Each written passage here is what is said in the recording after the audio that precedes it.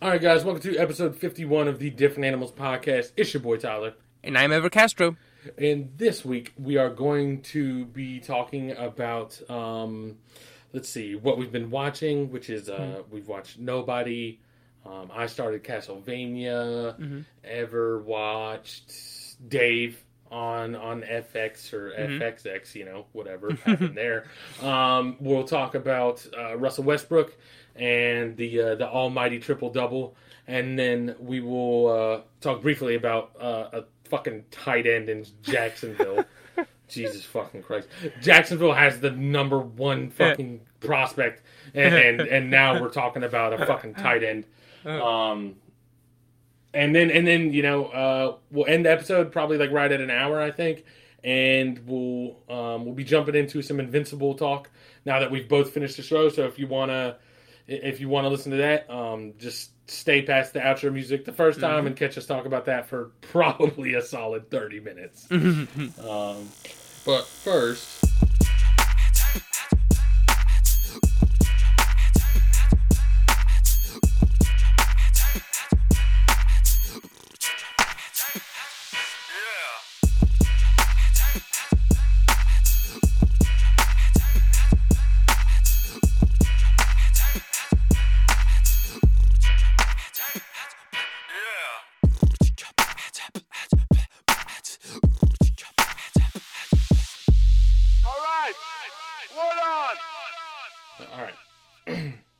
so before we even get into our normal topic, right? I just want to touch on like 3 or 4 quick things that ultimately don't really matter. But I just want to touch on them. So let's see.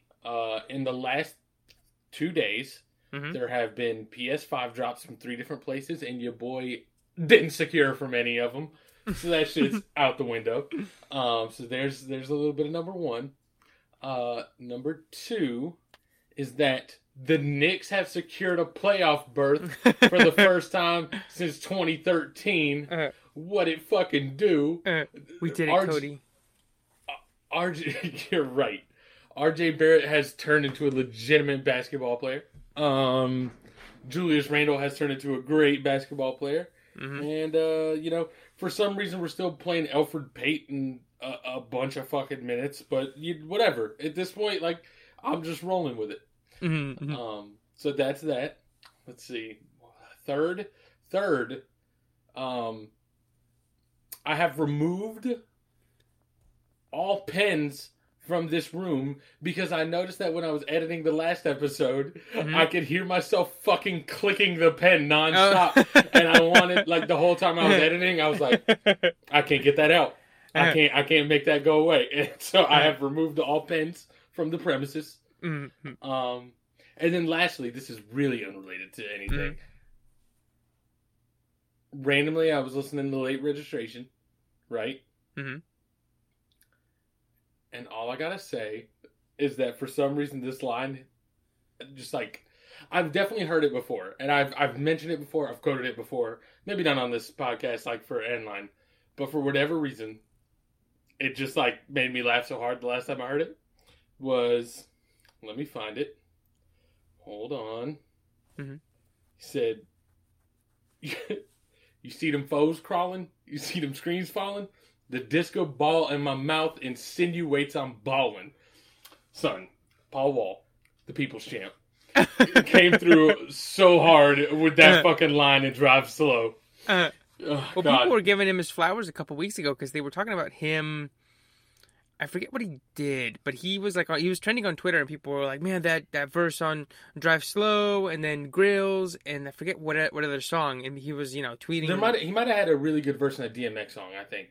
Yeah, that might have been it. Yeah, it might have been around that time. Like, yeah, people were like, "Yeah, that's awesome!" Like, and he was tweeting back like, "Oh, thank you for the love. You know, just still out here, just doing my thing." And yeah, my man said, "You see them foes crawling, you see them screens falling. The disco ball in my mouth insinuates I'm balling." Bro, hold on. Here's the deal, is that like, even though, the topic of that line is that he has a grill and it has diamonds in it, that's all he's rapping about. That shit is a level of lyricism that, like, and I know it's just one line, and I don't think I would characterize his whole career by lyricism, but, like, just for his country ass to come up with the disco ball in my mouth insinuates I'm balling, that's some shit that J. Cole could only ever hope to reach. and it's on a great beat. Like, I love that beat so much. It's such a, like, relaxed, laid-back beat, but it's so good. Right, because the beat is crawling along just like his foes. Mm-hmm. God, I do love that beat. It, like you said, it's like a real, like, slow, kind of just methodical. Like, you can't help but bob your head to it, right? You know what I mean? God. Whew. All right, that's it. All right, so we can next week when the playoffs start. We can I definitely want to go into like a deep dive, or not deep dive, but talk about the Knicks and like how far you think they'll go and everybody else's chances, so we can say goddamn championship. Because I think this week if I'm not mistaken, I think this Sunday is when it ends, or this Monday. Because I was thinking about going to a Hornets game, and I was like, oh, maybe there's like a couple of games left, and I think this weekend is the last weekend, if I'm not mistaken. So next week we'll have, a playoff preview. Yeah, absolutely. Those play-in games are going to be interesting. Yes. Yeah. It'll be very fucking interesting. We'll get to that later. But let's start with well, I guess it's not starting because I've been rambling. But let's talk about what we've been watching or playing or anything like that. Yeah. So I'll keep these short just because I do want to talk about, we promised the people last week Invincible, and so I definitely want to get to that, and I want to get to a few of the other topics we have on here. But so I'll keep it, these short, especially since both are just kind of, I'm done with both of these. But the first one I did was I watched Dave on FX. Actually, I think it's FXX, but it's all on Hulu either way. Right. And is there a difference? Obviously, there's a difference. But, like, is FXX just part of FX? Like, yeah, Adult it's Swim like is part of Cartoon Network or Toonami is? I think they're literally two channels. I think FX, it was called FX, FXN, FXX, and then FXM or some shit like that. So it's like, it's kind of like how HBO technically owned Cinemax, but then Cinemax was like its own thing, and they had their own shows like The Nick and stuff. Gotcha. But I think it's just a way to like sort of divide the two. Like I think FXX is their like comedy branch, I think. Yeah. So, but it's all on Hulu. Like it's all, now that Hulu has that partnership with them, it's all into one. But it's the show by Lil Dicky, and it premiered last year. It's 10 episodes, each 1.5 hour, and it's pretty good. I really, really enjoyed it. I think it's kind of like it reminded me a lot of Atlanta and Rami, both of which are also on Hulu. And it's this sort of like, this kind of like up and comer, sort of figuring out his way in the world. So I think it's more like Atlanta in that way, in that respect. And they get into some hijinks, but I think Atlanta sometimes veers into this surreal. Yes, it sounds. Well, I've never seen Atlanta, but some of the things I've heard definitely seem like it veers that way. Yeah. There's like things that sort of tilt towards surreal, but don't quite break the universe. And this is more like prototypical show. But I think it's very, very good. It's got great characters. I think he's very funny. I also think it's extremely loosely autobiographical. Yeah. It's. I wouldn't say. I don't think it's supposed to even be like a direct like event to event depiction of his life. But like, I mean, he plays himself. Right. So like, and like, I'm sure he's gone through some of these situations in some manner. Yeah, and some of them are a little bit more outlandish than others. So you definitely go, yeah, there's no way this happened. But there's some really good episodes, especially some that are dealing with like a little bit more honest things. I say if you liked Rami or if you liked Atlanta on FX, I definitely recommend this one. I think it's a little bit more, the humor's a little bit more sophomoric than that one, but the show's called, or the guy's called, his name's Lil Dicky, and he writes songs about his penis. Lil Dicky. Yeah, like I think like I don't know if this was his actual first song or if it's just like the first song in the show, but it's called My Dick Sucks. And that's just like how he got famous, because that song blew up. And I don't know if that's in real life or in the show. I forgot to look it up. But I think he has a great presence, and I think everybody around him is very good in the roles that they fill up. And there's a lot of cameos. There's like YG's in an episode. Who else? Justin Bieber shows up for a little bit. Kourtney Kardashian, Young Thug, Gunna, and so it's like it reminded me. There's one episode where they go to a party, where like nothing bad happens. It's just like them like just living. Right. Okay. I think I know. And I was to say it reminded me a lot of Entourage in that way, and it sort of scratched that like Entourage itch that I didn't know I had. Because like after watching it, I was like, that reminded me so much of like watching those shows fucking 15 years ago and being like, oh my god, I wonder who's gonna show up in this episode. Because there's like tension, right? But it wasn't like there's no like drama. It's just like they're hanging out. Like, oh no, I fucking asked this rich person a weird question and like we talked about weird shit. But anyway, yeah, I really like it. Season 2 actually premieres next month. And so you could watch this literally. I mean, I watched it over the course of I think 5 days, but you could watch this in one afternoon because they're all that, because they're still on TV, so they're all like 22 minutes, and it's 10 episodes each, or 10 episodes, 22 minutes each. Yeah, so I really liked it. I watched it a while ago. I liked it a lot.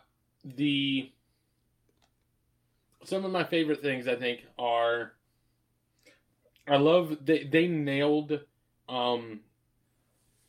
his close group, right? They nailed all the castings for those. So, like, for example, I love Andrew Santino, who's the redheaded guy. Oh, yeah. I love him.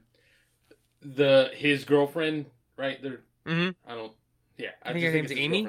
Yeah. That she does great. The weirdest one was when I saw his black friend. What's his name in the show? Gaeta or the other guy, L? No, sorry, not Gaeta. Yeah, so he meets Gaeta. But Gaeta's also a great casting, so L, right? Yeah. Did you ever watch The Loiter Squad? No, but I know he was in Odd Future, right? Yes, so he didn't rap. He was just like a guy that hung out with him that they were all friends with. And his name was Taco. And so, like, it's so weird because so first of all, he was always just doing dumb shit with him. Like, he has a verse on a song, and his verse might be the worst shit I've ever heard. like, it's like, he's like, at one point he says something, I think, about like, I got your bitch sucking my dick while I'm eating chips. Like that's like a line in one of his terrible every time, like, I think after one of his verses, he's like, man, this rapping shit's hard. So, like, he's just terrible at rapping, and he was just kind of there to be a goofball with his friends, right? Yeah. There's the episode of Loiter Squad where, like, they dress him up in, like, a little, like, baby onesie, right? And they put him in a giant picnic basket, and they put it in front of a fire station. And the prank was going to be to see how, like, firemen react to, like, a grown-ass man acting like a baby dropped off at the fire station.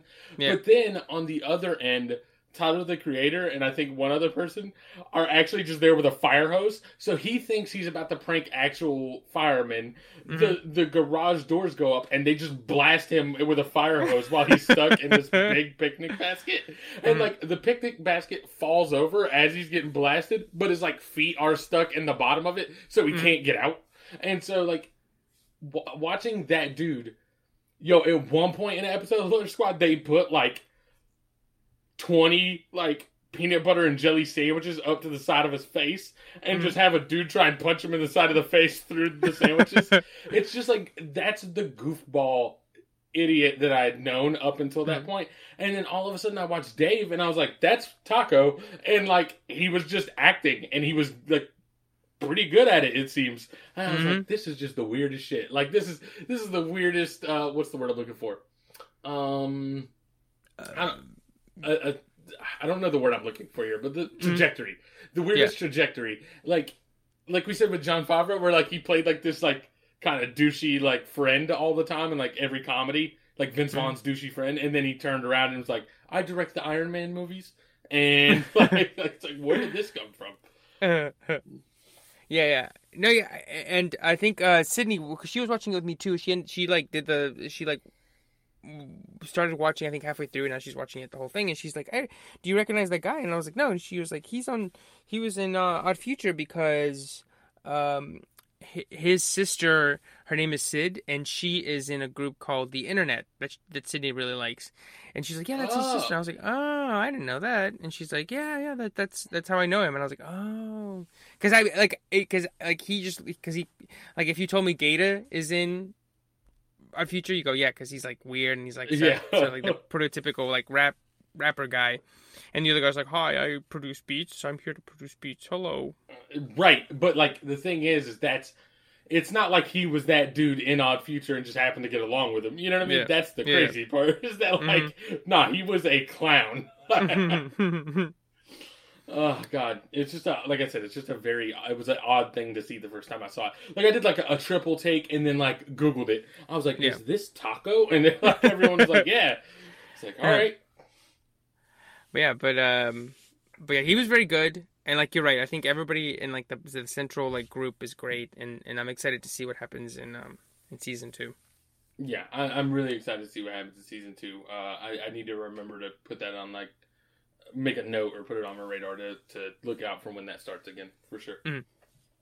All right, so what's the other thing you watched? Yeah, I also so I'm back to the movie theater this week, and I went to see Nobody, the Bob Odenkirk action movie from the writer of John Wick and producer David Leitch, who was one of the co-directors of the first John Wick. Can we take a quick pause and just like really let that sentence marinate? The action movie starring Bob Odenkirk, directed by the guy who directed John Wick. Like it's like what? Well, no, he just produced it. It was directed by the guy who did Hardcore Henry. If you remember that one, it was the one where it was like the first person movie the whole time, and he was like going around. You know, but do you know which one I'm talking about? Do you know what? I don't, not off the top of my head. Mm-hmm. Well, it was all first person, and I thought that one was awesome. I saw that one in theaters, and the action that is nuts. And so as a whole, I liked it okay. I didn't love it. I was expecting a little bit more considering I think the Rotten Tomatoes score is like 80 something, which I know is not the end all be all, but it's mostly indicative of how good the movie is or like if I'm going to really enjoy it. I thought it was just okay. I think the movie works best when it's the least unlike John Wick. Because I think the writer probably can't help himself, and he always veers into these kind of John Wickian things where, like, as the movie gets closer to the end, there are shootouts that involve people who maybe are unbelievable in that they would be in those kinds of shootouts. And so by the third act, it lost me a little bit. But I think the movie, like I said, the movie works best, like, for example, the scene on the bus that's on the trailers, and I think it's in a bunch of the commercials, where it's like the first time he's like, you know what? Fuck this world. Oh, I guess I should set up what the plot is. It's just like a everyday man. He has a past, and then these like Russian mobsters, he like crosses their paths, or he gets into their crosshairs because of something he does. And so he has to protect his family and like sort of fight back against the mob. But early on in the movie, he's on this bus and he's like about to snap, and then these like losers, gangster guys get on this bus that he's riding, and he like beats the shit out of them. Mm-hmm. But I think, have you seen the trailer? Do you know which scene I'm talking about? I do think I know what you're talking about. Yeah. Yeah, and so the movie I think works best when it's like that kind of fight, which is like he like throws a punch and then he gets punched. Like he gets the shit beat out of him in that one. Right. And it works so well because the fighting is like low down. It's not clean. It's not that John Wick in the knife shop, like, you know, perfect cuts, perfect beats. It's like they're like fights. Like he's beating the shit out of them, but he's getting the shit beat out of him. Right. And that's when I think the movie works best. And like I said, I think the movie starts to not be as tight or as good is when it starts to go to those like John Wick things where it's like, oh, everybody knows him as the auditor. Oh, or like, oh man, let me open this like special box in my house. Oh, there's gold bullion cubes, right? And like that kind of shit. Yeah. Or not bullion, whatever the word is for like the bricks of gold, right? Like, so that kind of stuff I think is when the movie isn't as tight, but I think it's best when it's like just Bob Odenkirk being an old dude, getting the shit beat out of him, but then like dishing it out. Ultimately having the upper hand. Yes, yeah. Right. So I mean, I recommend it. If you love John Wick, recommend it. It's the best when we're doing a version of a John Wick movie akin to Rocky, right? Where like Rocky's just out here getting the shit kicked out of him, but like he just pushes through. Like that's like kind of what you're looking for in this. Just like as more of like a less of a sports movie and more like a martial arts movie. Yeah. And so if you like John Wick, I recommend it. Like I said, the ending or the third act, I was kind of like, okay, movie. Like, I really like this because some characters show up that you didn't expect to because you hadn't really seen them before. Um, but yeah, that's yeah, Nobody, and I think it's on video on demand. It's still in theaters. Um, so when I went to see it this past Tuesday, and I was telling Sydney because she didn't go with me. I just went by myself, and I was like, hey, so like, I think that theater's gonna be empty because the movie's been out for like a month. It's a Tuesday. Like, I'm probably just gonna have the whole place to myself. I can just like like I did a couple weeks ago, just put my feet up and just relax and enjoy the theater by myself. But it was actually relatively packed for what I described. Right, the movie's been out for a month, and there's like a whole family in the row in front of me. There's like two couples behind me, and then like three couples in the last row behind me. Because I literally like right before the movie started, like stood up. I was like, "Damn, this bitch is packed!" Like I was not expecting this, which I think is good. It means the movies are back, or like people want to go back. But yeah, I definitely recommend it in theaters or at home. I think if you liked those movies, like I said, you like it. But yeah, it doesn't go too crazy. Okay, sounds good. I've started a show called Castlevania. It is a Netflix original. It is based on the games of the same name. Yep.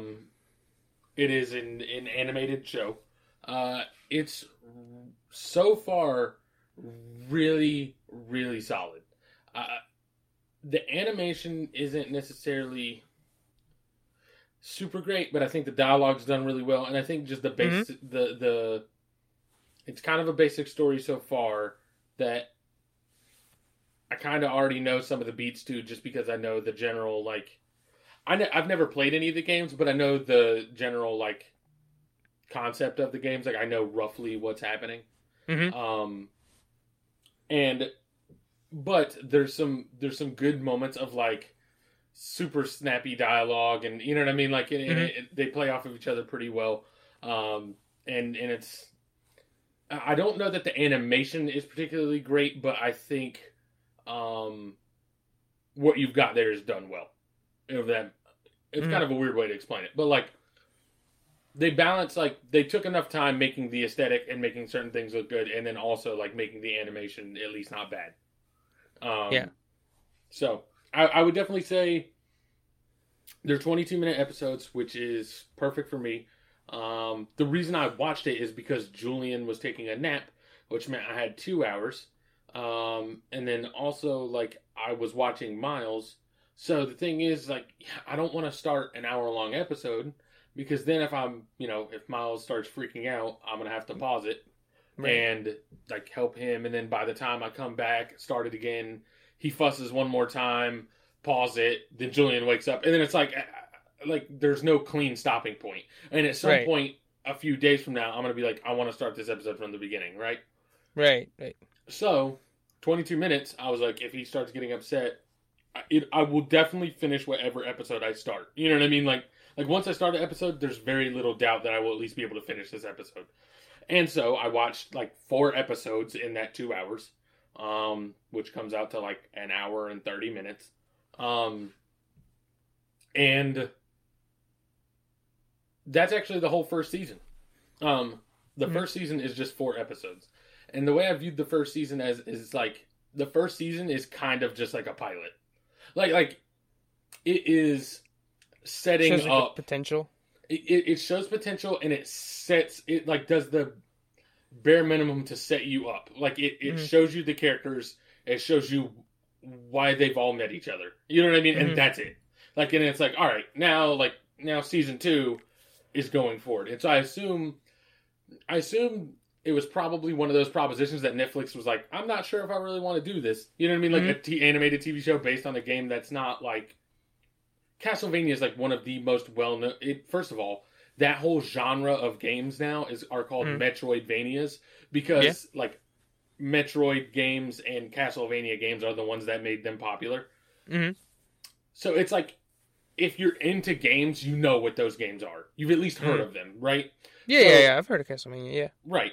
But outside of that, it's not like Castlevania's like been in the fucking zeitgeist. You know what I mean? So it's like, right. I imagine Netflix is like, I don't really know if I want to do this. And then the Castlevania people probably countered. They were like, look, we think we can do it well. The story's interesting. And Netflix is like, that's true. And they're like, what if we just do like a short 4-episode season? You can see if it works, see if people are interested, and then if it does, we'll actually like do the show, right? Yeah. And the thing is nobody saw that 4 episodes. If that 4 episodes didn't get like picked up for more, anybody that was watching those first 4 episodes would just be like, oh, okay. Like, because they didn't even really get into anything, right? They just like set the table. So it's like, I feel like that was just an easy proposition for everybody involved. But it was really solid. There's one of my favorite scenes so far is season 2, episode 2. There's all right. So quick spoiler for basically episode 2, because like I said, the whole first season is just like, here you go. So jump forward 30 seconds. But the main family that hunts vampires and demons are called the Belmonts. And they've been exiled by the church. And so these vampires that are now taking over because the church fucked people over, like they learn there's one more Belmont left because they thought they were all dead. And one of the vampires is like, there's a fucking Belmont? Like, someone was like, who cares? It's just one guy. And they're like, their whole family has done nothing but hunt and murder us for centuries. Like, this is not a joke. And it was just like the instant fear. Because it's just like offhandedly mentioned, right? Yeah. So it's just like some guy's like, oh, and we heard this guy's here, and then vampire is like, X fucking excuse me, like, and it's like there's a moment like that in Nobody, where like somebody goes, just find out who he is, and she's like a hacker, and she's like, all right, I'll see what I can find. She grabs all her stuff, all her laptop, she throws the pictures, and she's like, don't worry about paying me, and she just like runs out the building. Right, it's there's a scene like that in John Wick also, right? Where they're like, they killed the dog, or they I can't remember. They fucked him up at the gas station. I can't remember the very first thing that happens, right? But then like he goes back to his dad, who's like the head boss of the gang or whatever, like the mafia, and he's like, yeah, I like punch this dude, and then I don't know if it's before or after he kills the dog, but I'm gonna just say it's after. And he's like, and I killed this dog. And the guy's like, who is it? And he's like, I don't know, just some fucking scruffy guy with long hair, looks like this. And then the dude's like, holy shit. He's like, he like tells his son, he's like, you just killed all of us. So it's just like one of those moments, and it just the dialogue was just good enough because like the other guy saying it is just like kind of like one, he literally doesn't know, right? He's like, what's the big deal? But then, like, also, he's kind of, like, cocky because he's, like, a vampire that used to be a Viking, so it's, like, extra played up. You know what I mean? Like, it's like, I'm a fucking guy. And so, like, it's just, like, he's like, what's the big deal? And she's, like, fucking not stabbing him, but, like, poking him hard as shit in the chest while she's talking to him. It's just great. And like I said, the story's pretty solid. It's kind of generic, but... the thing is, I don't mind a generic story as long as it's done solidly. Like, to me, the thing is like most of these stories are generic because they've been proven to work. You know what I mean? Like there's a reason we've gotten X amount of like Star Wars movies, right? Where it's like not necessarily Star Wars, but you have like an unknown hero who has like untapped potential. But you know what I mean? Like right. It's like Harry Potter and shit. Exactly. That's a thing because like it works. So as long like we give you this template, as long as you do enough to make it unique, you know what I mean? Like we're good. So it's definitely got a kind of generic story, but it's got a unique little flavor to it, and I think it's pretty solid. So so far, I would recommend it. Yeah, and it's got 4 seasons. I just looked it up. So I mean, that's plenty of story. I think the 4th season actually just came out maybe yesterday. Oh, nice. Because I noticed, like, I started it last week. Like, I literally started it between us recording last week and this week. And I remember when I was watching it, it said, like, season 4 coming soon. So if it's already out, that means it must have came out, like, this Thursday or whenever they release new seasons for stuff on Netflix. So. Nice. Yeah, so definitely give it a watch if you're at all interested. Cool. All right, so, before we go into the third topic on this list, real quick, what the fuck are the Jags doing? Tim Tebow signing Tim Tebow. I personally don't think he even makes the team. I think they cut him before he even sniffs an actual real practice in late July. I don't think so. I think they're gonna do the Mets thing, right? Where they're like, "Yeah, we're gonna be bad anyways." Like, here's like they're like, it's Urban Meyer, his coach, and they're in Florida, where like he's super beloved. Yeah, we'll just keep him on the team. Like, I wouldn't be at all surprised if their first home game he's out for a play. Like, they put him on the field for a play, and then they're like, all right. Like that. That's the kind of, like, dumb, garbage organization that I assume the Jaguars are. You get Urban Meyer, and then that's, like, your first big pickup. Like, come on, dude. Well, somebody was saying that, like, they were like, oh, because, you need those ticket sales. But then I was like, well, two things. They're like, first, you need those ticket sales. And I was like, well, shouldn't having the number one pick and a new coach who's proven to win in college, isn't that enough of a draw? You need fucking 33-year-old Tim Tebow. And then two, they were like, oh, well, having Tebow out there, it'll calm Trevor Lawrence down, and he'll be able to stay calm, and it'll give him like a blanket or something. And I was like, wait. The number one pick, he needs to be like calmed down. Like if he doesn't have that as the number one pick, then he's just not built to have been a number one pick.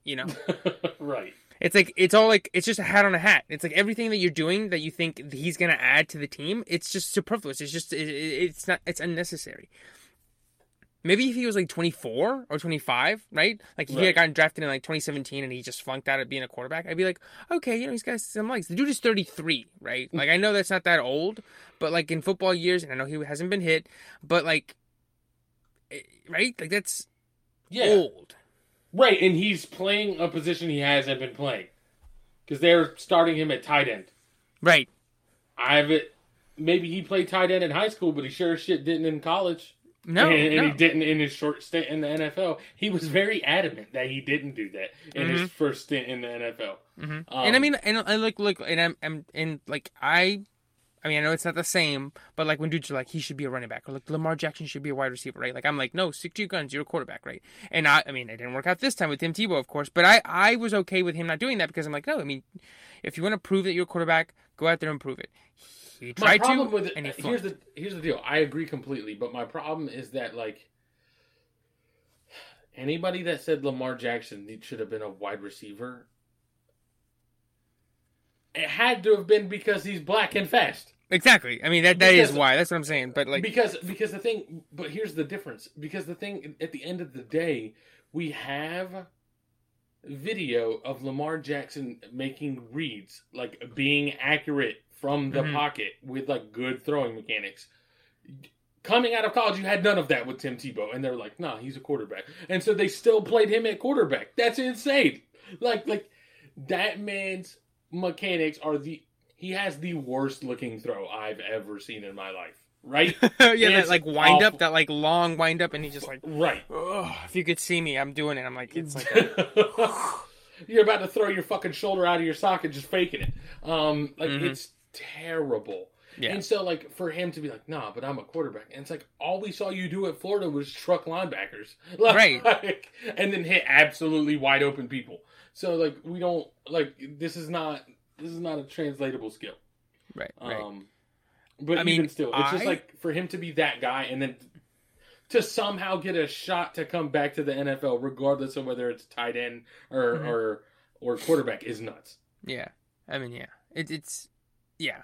I mean, it's a class. Well, yeah. I mean, you know who else came back at 33 years old? Yeah. I was just about to say, I saw that tweet and I was like, this is the best shit I've ever seen. Just for a split second, I was like, who?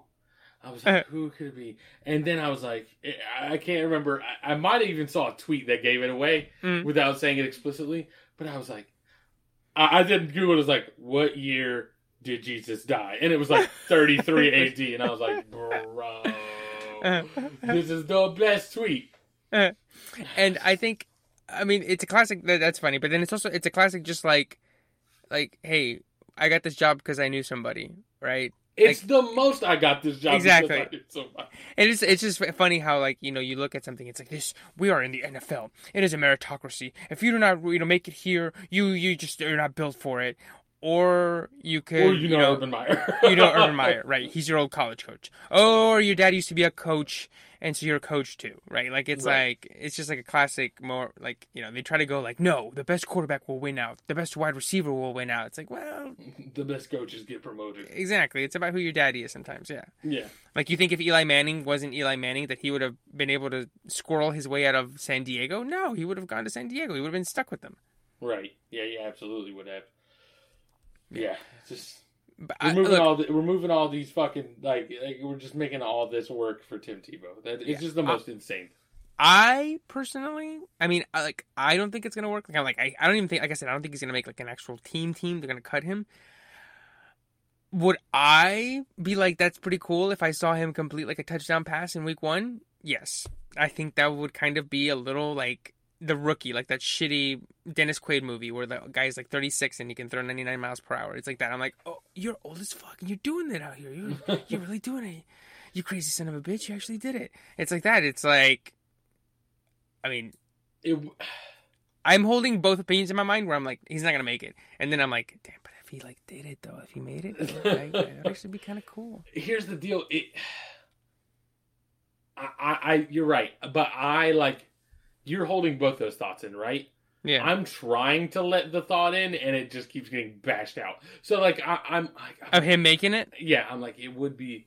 I was like, you're right. It would be kind of cool to, like, for him to, catch a touchdown pass, like, a big touchdown pass, like one of his first early plays in the season, right? But this is how far it goes. So I'm going to replay that exact same thought. Ready? Wow, it would be kind of cool if he... No, there's no fucking way. Like that's the strength in which my mind immediately is like, nah, absolutely not. Like, because like it's one of those things. It's like I was so frustrated when he was quarterback, and people were like, "But he won a playoff game," and I'm like, "That's the most dog shit thing I've ever heard." Like that team won it in spite of him. Like, right. I mean, and the thing is, that team was talented. And then people turn around and be like, it's because he's so openly religious. And I'm like, dog, have you ever watched any sporting event ever? Because every touchdown, every home run, every base hit, every hockey play, like you get to like, the like touch my chest, touch my mouth, point to God. Like you get that like every play. And I was like, it's not that. It's just that he's bad. Right. And like, and the thing is, it's like that team was good. Like you said, they won big in spite of him because 2 years later they literally won the Super Bowl, right? So like the infrastructure was there, the foundation was there for like a good defensive squad, good offensive, right? Like everything that it takes to win a Super Bowl. Like you don't just go like, oh, we're winning one, right? Like every team that has won one, the foundation has been there for a while. It's just been brewing, and then something just pushes them over the top. Right, and in this case, it was a competent quarterback. Yes. Oh, Jesus. All right. But yeah, so over under on Tebow playing in an NFL regular season game. 15% chance. Do you think it's more likely than 15% chance? Like regular season? Yeah. I'm gonna put it. I was gonna say 20, but I was like, I don't want to be too close to you because it's like, well, it's like the Price is Right. It's like, you motherfucker. Hey, if you think it's 20, that's fine. I'm like, it's 20, but I was like 20, and then I was like, well, maybe 25. But I was like, nah, 25 sounds too high. I'm gonna go with 20. I'm gonna say 20, like 1 in 5% chance that he's actually gonna. Yeah. So yeah, if the season played out 5 times, there's one time he'll end up making the team. Yeah. Yep. I think that's a solid line. I think 20% is probably what I should have gone with, but it's just like. It felt a little less likely to me than that. Yeah. And what's shitty is that I still feel like if he does make the team, it will have nothing to do with how good of a tight end he is. Like, I'm ready for him to go out and try and throw out one of them Jason Witten jukes, but it doesn't work for some reason this time. You know what I mean? Like the real slow fuck. I mean, but then he just gets nailed by a linebacker. Bang! If Jason Witten can do it, I don't see why Tim Tebow couldn't, but I guess we'll see. I would love to say the same thing, but by that logic, if Jason Witten could do it, why is there a single tight end in the league that could not? Because, like, here's the deal. He was great, but I don't know what... Like, he had exceptionally good hands, right? Yeah. I can't remember. There was a broadcast I listened to at one point. I was watching a Cowboys game, and the I can't remember who it was. Might have been like Joe Buck or something. He was like, Jason Witten has such soft, supple hands, and I was like, "Are we talking about hands right now? Like, what are we talking about?" I think hands, but then also like he knew exactly like where the holes were in the defense. Like every time he was like right around the seam, he like knew how to lean and like where to turn and how to break and like exactly how to position his body to catch it. And I think it's like Jerry Rice thing. It's like Jerry Rice wasn't the fastest, but he knew exactly how to contort his body to make it work. Right. Right. So the thing is, do we think that Tim Tebow has that? Because I don't know. And that's the thing is, like you said, we don't have footage of it, right? It's one thing to like have footage and then like have an injury and be like, I'm retiring, and then a couple of years later be like, actually, never mind, I'm coming back, right? You go, right. Okay, there's footage. Like we see sort of what you can do. Michael Vick. Right. Like Michael Vick, right? He we see what he can do. He's gone for 2 years. We're like, well, he's 2 years older. He's out of shape. And then we see flashes of it, right? And then like 2010, he has that really good season. You go, okay, that's what I can do. But with Tebow, there's like nothing, right? Or maybe not anything recently or anything remotely to like what kind of level of athletes he's going to be facing. So, yeah. It's just such an odd thing to have happened. Yeah. I heard rumblings about it happening before it happened, and Mm-hmm. I was just like, "There's no way they do that." And then they did it, and I was like, "Clown organization." So, anyways, going from that, let's talk about an all-time record being shattered. Yeah. So this past week, Russell Westbrook broke Oscar Robertson's, I think, 40-plus year record of all-time triple-doubles. I think he's at 182. Oscar had 181. And dude, like, two things. So the first one is that I think I mentioned this on the episode. Maybe I talked to you after the episode, where I didn't even realize he was that close to it. Right. So a couple years ago, he had that one season where he broke the all-time triple doubles in a season. Right. I think he had like 42, and I was like, oh, okay, like that's crazy. Like, and then you look at the all-time list, and it's like Oscar has 181, Magic's like at 150, Jason Kidd's like at 100, and I think like number 6 is like 50. It's like James Harden with 50, and you go, oh yeah. This record, I'm going to see this record for the rest of my life. Like, it's unbreakable. Like, to keep this up for this long, it's just impossible. And then a couple weeks ago, they go, oh, Russell Westbrook is only 7 behind Oscar Robertson. I was like, what the fuck did that happen? Why wasn't I updated this along the way, right? Like, why wasn't I told, oh, dude, he's 20 It's like every time they talk about the points record, and they're talking about, like, LeBron, like, 3 seasons after, like, all right, here's what he needs to average to make this happen. Right. It's like if they're like, oh, by the way, LeBron's going to break it in, like, a week and a half. You go, what? When? I wasn't updated. There was no countdown. Like, this is, like, a big-time record. At least, we're going to talk about this in a little bit, but I was surprised at how it just, like, snuck up on us. And not just that, but then also how good he's been this season. I know the Wizards aren't, like, great. But I really thought, after how shittily he played with the Rockets last year, I was like, oh, like, Russ is, cool. Some dudes just, like, fall off a cliff really fast, right? Like, some guys, they just, like, hit a wall and then they're done. Yeah, he's also got the type of game that will go away in a hurry. Yes, like, exactly. Like that sheer athleticism and like, constant Speed, giving 100% energy. Yeah, like, torque. Yeah. Mm-hmm. That's going to go quick when it goes. Yeah. I mean, that's basically what happened to Allen Iverson. Yeah. Oh, yeah. When it went, it was like, poof. Like, within a season, we were like, oh, he's washed. But, yeah, the thing, you're right. It's nuts that it happened. Then what's also nuts is that, I believe that he's averaged a triple-double for now, like, the last 4 seasons, or like 4 out of the last 5 seasons. Like, it was such a big deal when he did it the first time, and then it was like, no, he's just doing it always. No, he's just doing it. Yeah, he could. I think. Yeah, it's just this thing now, as he just averages triple doubles. Just as averages, Austin Robertson did it once. He was like, "Now I'm just doing it all the time." Yeah, just a thing that literally some people like. They had. I saw a list of like the past 20 years and the league leaders in triple doubles every year. And literally, dude, you go back to like 2009, and it's LeBron with 7. Right. I remember it being a huge deal that like one year he didn't get a triple, or like there was a game where he didn't get a triple double. Yeah. And, like because they're like, he was like one rebound away, and they're like he had to find a way to get that one rebound. You know what I mean? Right. Like, yeah. So like I'm looking at the list of all of them, like all of the players who or actually, triple-double. Actually, it might have been the opposite. I think it was when they was playing the Knicks. And like he dropped it. He came short of like Kobe's Madison Square Garden amount. Oh yes, but I remember he did this. get a triple double, and people were like, "But it was a triple double. That's even crazier." Whereas now it's like, "Well, nah, it's just the points." Like, yes, like it's nuts. Like I mean, Draymond Green is number 16 on the all-time list. 16 in the history of the entire basketball in the NBA. He's number 16 all time with 30. Jesus. Right? Like it. Like so.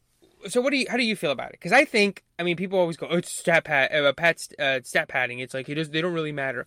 But I think his record in the 182 games, I think it's like I'm gonna look it up while you talk, but I think it's like 140 and 40, or maybe like 130 and 50. So it's like not amazing, but it's not like he's like 500, right? Right. What do you? No, you go first. No. You okay. Go ahead. So I think it's only triple doubles were always cool, right? Like always. It was always like, holy shit, this guy got a triple double, always. And then Russell Westbrook came along and averaged it for a season, right? Mm-hmm. And then people started acting like they didn't matter. And the thing is, I think ultimately in the grand scheme of things, I don't think they matter. And I think it's hard to say specifically with Westbrook, because I think the same thing that makes him so able to get triple doubles is kind of the same thing that causes his teams to fail, which is that I think just the pure like relentlessness of like, I'm going to do it. I'm going to give 100%, and I am going to put my mark on this game. But you know what I mean? Mm-hmm. That is the same thing that I think gets him in trouble, like at the end of games when he's like feeling it and he's like, I'm jacking up this three, and it's like, not once in your career have you been a good 3-point shooter. Why are you doing this? Or like where he's driving the lane and it's clogged and he's just like, fuck it, I'm going for it, and you're just like, this is not the answer. Like he sees like 4 bodies in front of him, and he's like, I'm gonna dunk it, and every single one of his teammates on the floor is like, how, Sway? How? like there's no way, and he just goes for it anyways. I think that same mentality is what makes him so frequent, makes him get triple doubles so frequently, which is that like, it does not matter what the activity currently is. Is the ball in the air after a shot? I'm going after it. Like, right. Is this ball in my hands? Is the basket open? I'm going after it. Do I have a teammate open? I'm going after it. Right, but like that same level of just like, I'm just going to be the most ultra uber aggressive person, I think is what gets him triple doubles, and also what puts his team sometimes in worse positions than they should be. And I think that's kind of what's hindered this whole, like, whether they matter, right? Mm-hmm. No, yeah. And also to a certain degree, there is some stat padding. You know what I mean? Like, the amount of, on a missed free throw, what normally happens is a player on the defensive side of the ball, like, grabs the rebound, like a big man grabs the rebound. The point guard comes in from the 3-point line just a little bit just to get the pass, right? And then bring the ball to the floor. Russell Westbrook comes flying in from the 3-point line, and the center like doesn't even really jump. He just boxes his man out, right? And it's like, there's no reason for that to be done that way other than just for Westbrook to get the rebound, right? Because like, offensive rebounds off of free throws are extremely rare. But like, all of a sudden the big men are kind of like, this is Westbrook. You know what I mean? He just comes flying in and snags it. Yeah. Also, I was shown by my dad a clip of a play that was deemed an assist. So first of all, did you know that like all those stats are just kept by people that like work at like for the team? Yeah. It's like the team managers and shit. Right. So like, if the Knicks are playing a home game, a guy that my guess is either works for the Knicks or works for Madison Square Garden where the Knicks play is the guy that's determining whether things are assists. Mm-hmm. I saw a play. I can't remember who it was. See, now that would be interesting. I would love to see like at what percentage. How much more likely home his triple doubles where they're giving him assists that really weren't, or like a rebound where like him and the big man both tip it up at the same time and then they just give it to Westbrook. Mm-hmm.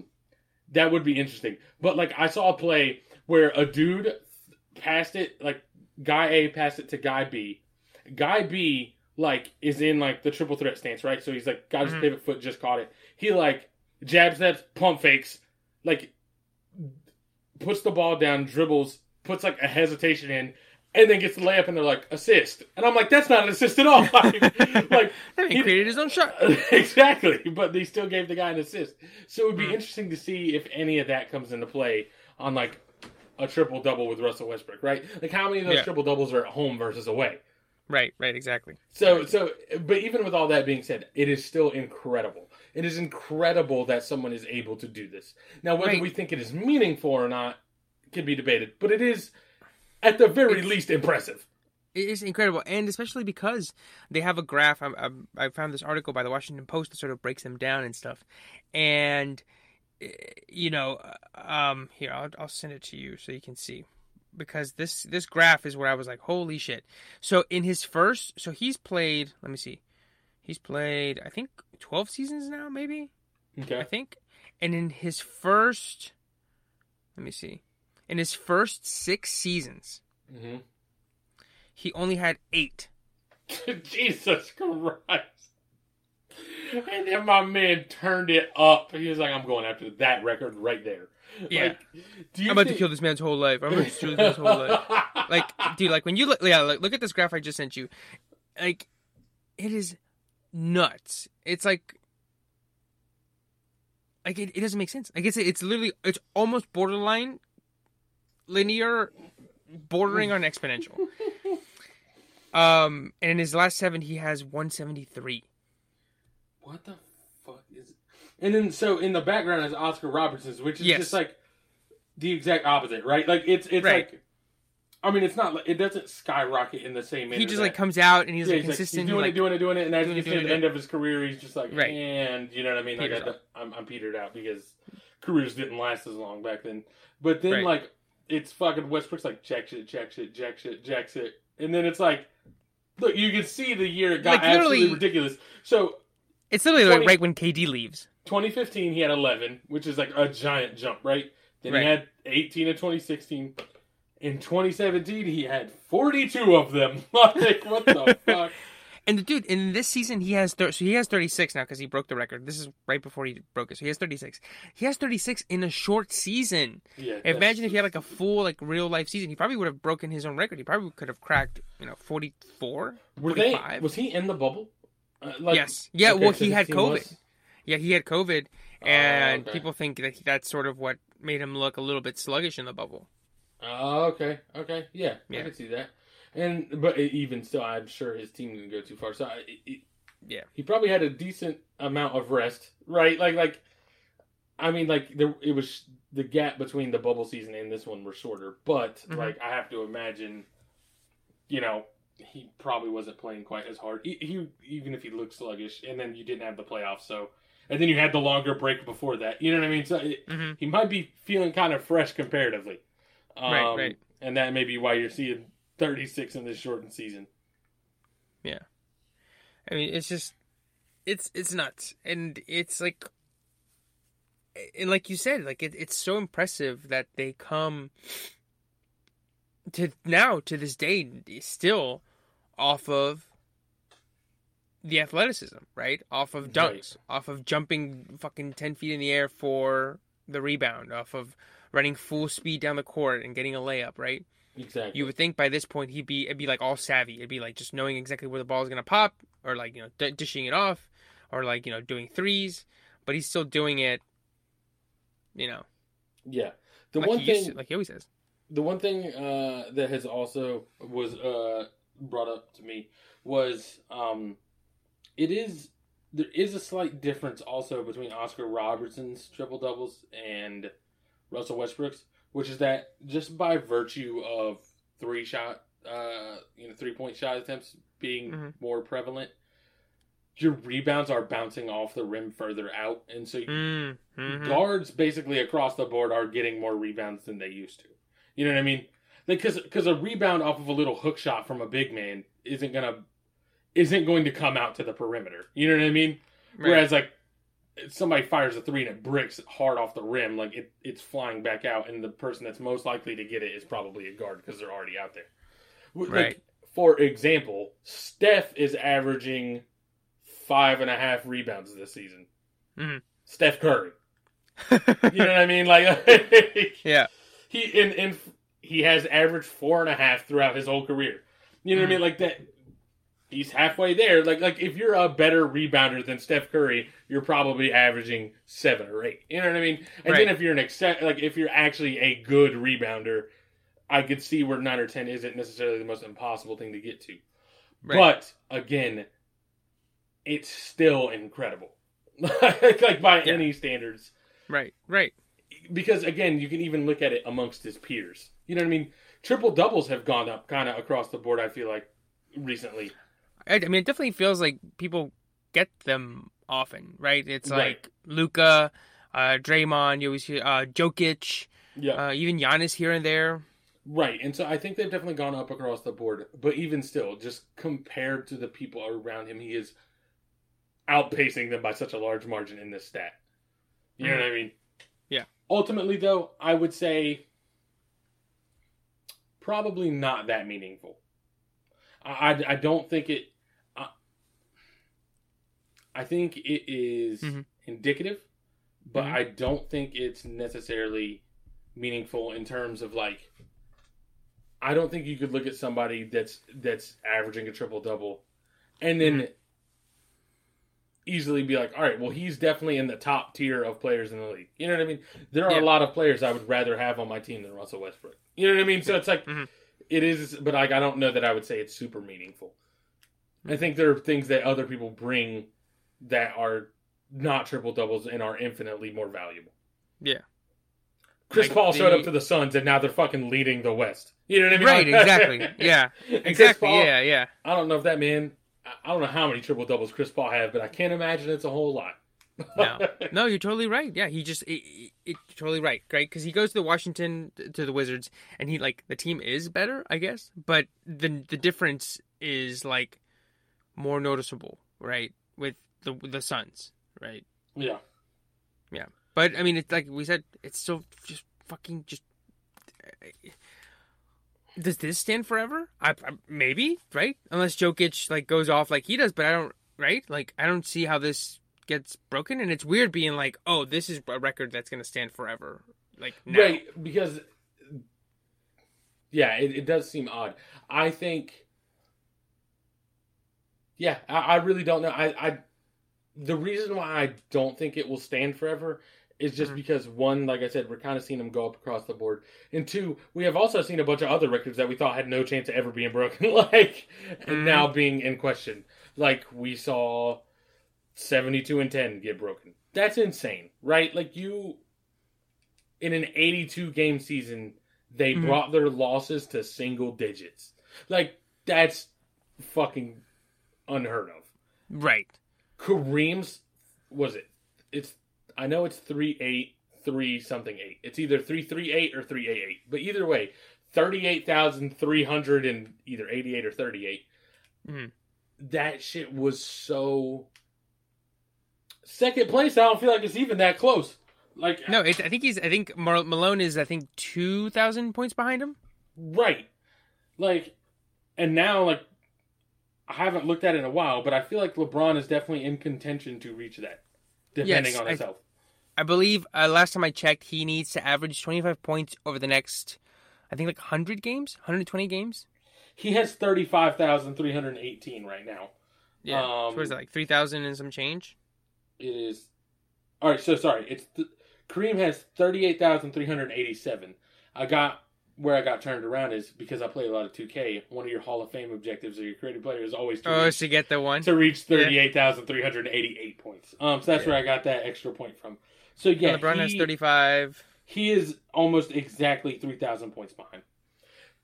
If he stays healthy, which he has done better than well, maybe not better, but he's done exceptionally well at, you know what I mean? Mm-hmm. Even up until the last 2 seasons. The last 2 seasons I think have been, well, I guess not last, you know what I mean? The groin injury, and then I think he's been injured a couple times this season. Yeah, he's got a high ankle sprain now, yeah. But even still, that high ankle sprain's super minor in the grand scheme of things, you know what I mean? Right. You know how many people are out with a high ankle sprain at some point in their career? But he's also 36. He's 36! So it's not quite what it was. But yeah, that's what I'm saying, though. If you're 36 and your 2 biggest injuries are I pulled my groin and I have a high ankle sprain, that's kind of great. So he's 3,000 points behind. You divide that by 25. You know, if he gets a little bit more here, there, a little bit under here, there, that's 120 games, a season and a half. Yeah, so he's probably going to beat that record, and that record seems so unassailable. Even earlier, and even when Bron was with the Heat, I remember they put out a calculator on ESPN, and it was and 2023, 2024. Right. So it's even with that being said, I was because I remember Sean is a giant LeBron fan, and he was talking about it, and I didn't really like LeBron all that much at the time, but even still, I was just you're telling me he has to be healthy for another at the time it was the Heat season is probably 2013, 2014, right? Mm-hmm. So I was you're telling me he's got to be healthy for another 10 years and stay at the same production? There's no fucking way. And here we are. What is it? 2020, the year of our Lord. And LeBron is roughly healthy and roughly still producing at the same clip. Right. And we always said, we were as he gets older, he'll just, he'll go from 3-point line to 3-point line, right? Right.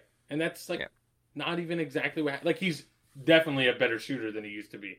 I remember in his last season with the Cavs and his first season with the Heat, I remember thinking, when I was watching, I was I don't understand why teams don't just play off of him more. Because, I feel near the end of his little 4-year stint. How long was he with the Heat? He was 4. 4. He was 4 there and then 4 with the Cavs. All right, so at the end of his, 4-year stint with the Heat, maybe that last year, I feel I remember seeing it and I'd be all right, he's shooting a little better. And then throughout his 4 years with the Cavs, it was okay, now he's actually shooting. But before that, I was why don't you just play off of him? It's not that big a deal.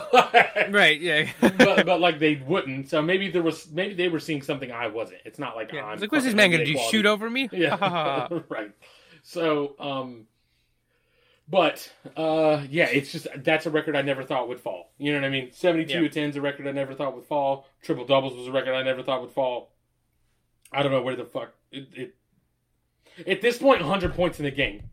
And that's not even that far out of here. I mean, Dragonfly Jones on Twitter said, it could happen with Steph, right? Steph gets hot, hits 23s, and then happened with fucking Clay. Right, exactly. And I think the only reason it wouldn't happen is because they're on the same team. No, not just that, but they would be up by so much that people would be why are you playing them in the fourth quarter, right? Right, we need to make sure they don't get hurt. Right, exactly. He's got 80, whatever. Right, Kobe, and when he hit his 81, they barely won. I think it was less than a 10-point victory when he put up 81, right? Because that team was ass, right? There's a 2-pack of ass. That shit stinks. So, the Wizards are now, the Warriors are kind of not great now, so, it could happen, Right. So I would say that also, for what it's worth, hold on. Let me check this real quick before I say it out loud and look foolish. But let's see. Highest per game in a season NBA. Because I want to say it's the highest amount of points per game in a season. Wilt at 54? 50 something. Yeah, that and probably. MJ at 37. 50. So, yeah. All right. Well, real quick, Wilt has the top 6. Michael Jordan's in there. So Wilt he averaged in the 62 season, averaged 50.3. Then 63 averaged 44.8. Then he averaged 38.4, then 37.6, and then Michael Jordan is at 5 at 37.1. But yeah, so like 50 points in the season, that might be the record that doesn't go down. Yeah, I don't see that. I don't even honestly don't see 40. Right. You know, there are 2 people over 40, and they are both Wilt Chamberlain. Yeah. That's insane, right? Like, right. Not even Michael, yeah. But anyways. I think James Harden, when he won MVP, he was like at 33 or 34, but that's like the closest people have come. James Harden is in 7th place with 36.1. 36, that was, damn. Fuck, I mean, even that, dude. Like, hold on, though. All right, so our list of names is Wilt, Michael Wilt, James Harden. All right, I'm going to put a blank here, but then it's Kobe Bryant, Michael Jordan, Kareem, Elgin Baylor, Chamberlain. All right, that blank is Rick Barry. What? Excuse me? Like, why was Rick Barry out here averaging 35.6 points a game? Jesus Christ. Right? What the fuck? Shoot. Jesus. All right, that just caught me off guard. But yeah, I guess those are the 2 records by Wilt. And also, I mean, 11 championships. That's probably... yeah, that one's... yeah. There wasn't a whole lot of league parity at that time. No, not really. Yeah. Winning a ring as a player and coach in the same season. I was gonna say, I think later on, I was gonna say, like, do those count as 2? Because he literally was like, all right, y'all go over there. Let me switch my shoes. Oh, okay. Right, like he just had the Converses. He would just like keep them unlaced and just slip his feet out into dress shoes. Yeah. Like, all right, so here's the play we're doing. It slid back into the Converses. Or he did the Two-Face thing where like he had a shirt that was a jersey that was like half dress shirt, half jersey. Or like some dress pants that were half dress pants, half jeans. And he would like turn to one side and be like, all right, guys, let's do it. And then he would turn around to the other side and be like, yeah, let's go, coach. Every time I've heard about that, I was like, that's the most insane decision I've ever heard. Right? Like that's so out of like Red Auerbach was winning championships. He was like, I think I'm done. Just gonna let Bill coach the team. And Bill was like, oh, I'm not playing anymore. And he was like, no, you're still under contract to play for the Celtics. Like, yeah, just coaches. Just gonna also coach, and I'm leaving. Yeah. That's just nuts. All right, so let's see. Let's skip this topic if you don't mind. We'll save that for next week. Yep. So actually, we're at 1 hour and 5 minutes. So we're going to talk about Invincible kind of at length here. Yeah. But for people that don't want to have it spoiled, if you want to catch me, you can catch me at TMoneybags on Instagram and Twitter. And I'm at EverCastro92 on Instagram. And if you want to catch the podcast directly, you can catch us at differentanimalspodcast@gmail.com. Whoa, I fucking railed that together. At diffanimalspod on Instagram and Twitter, or email us directly at differentanimalspodcast@gmail.com. As usual, stay safe, stay entertained, and we will catch you guys next week. Peace. See you.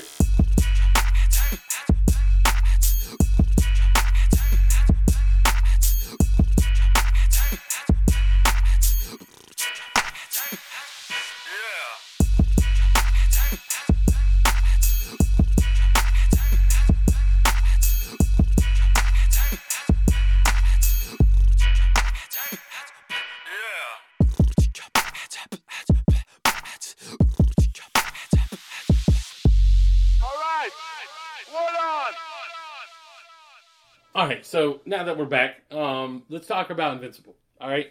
Yeah. So do we want to talk about do we want to talk about the generalizations first and then get more into like intricacies, or do we want to start with intricacies and then move to the generalizations at the end? I think let's just go ahead and do just like our general thoughts, like as the whole, and then we'll just nitpick and be like, I like this, I didn't like that, or like, what'd you think about this, what'd you think about that, and then kind of wrap it up with what we think the show's going. So let's start with the most general thing, right? Yeah. Which is, let's start with, would you recommend it to everybody?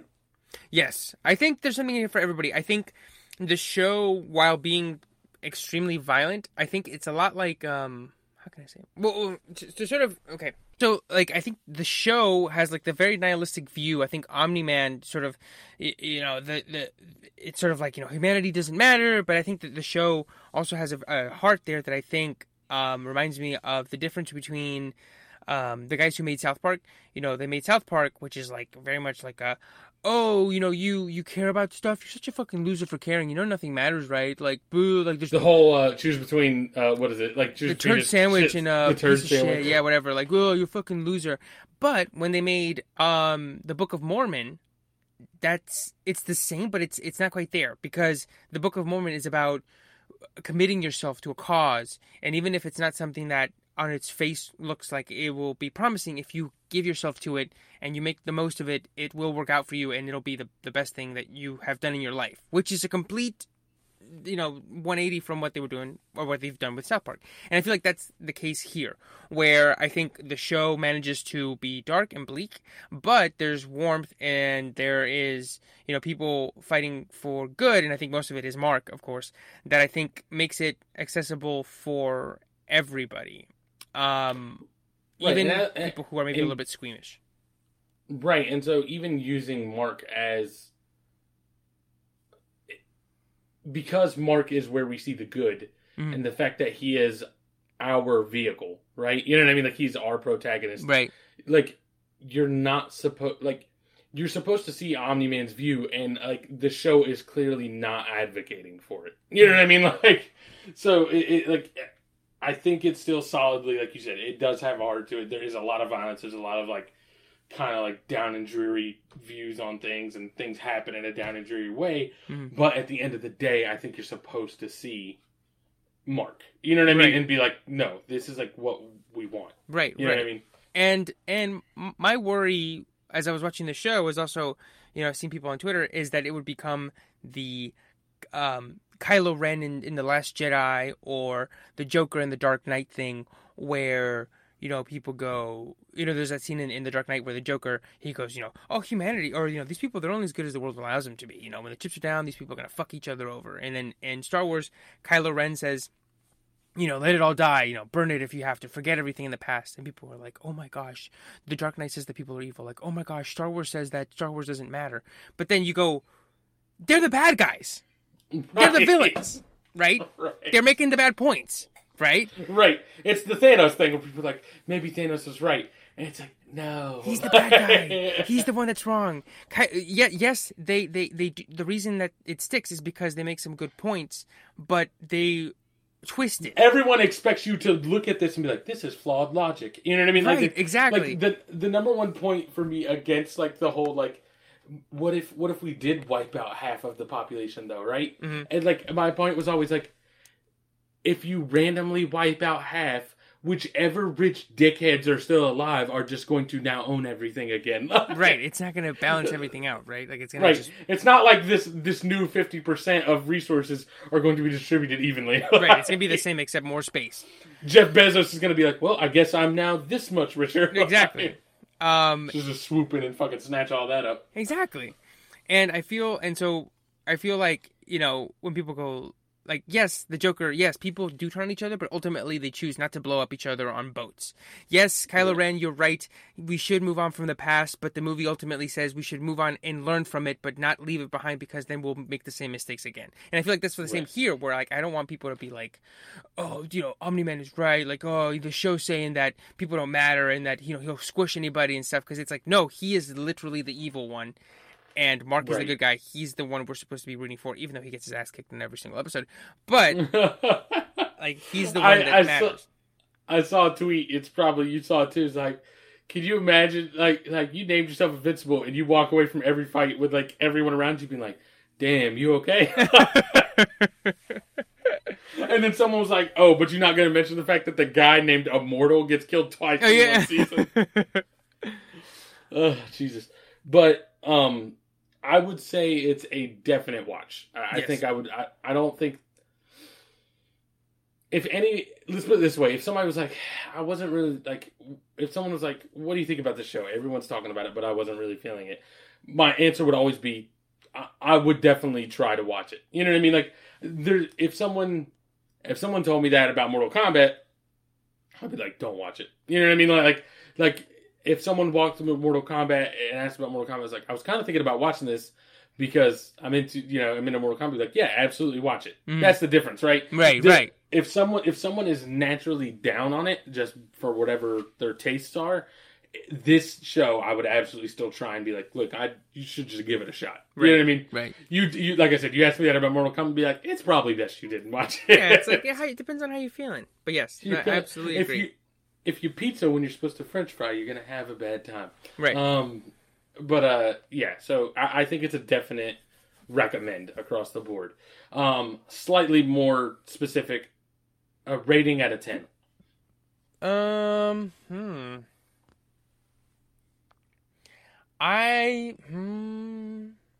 man, I would say probably like an 8 or a 9, probably.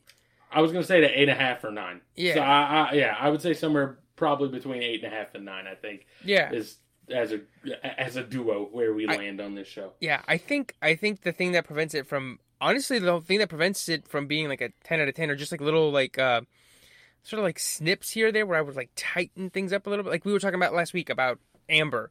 Right. Being like, wait, I knew, but then it's like they want to have their cake and eat it too, and that sort of prevents you from like really. You walk away from that episode being like, yeah, you know what I mean, like right, like it doesn't break it, but you go, right.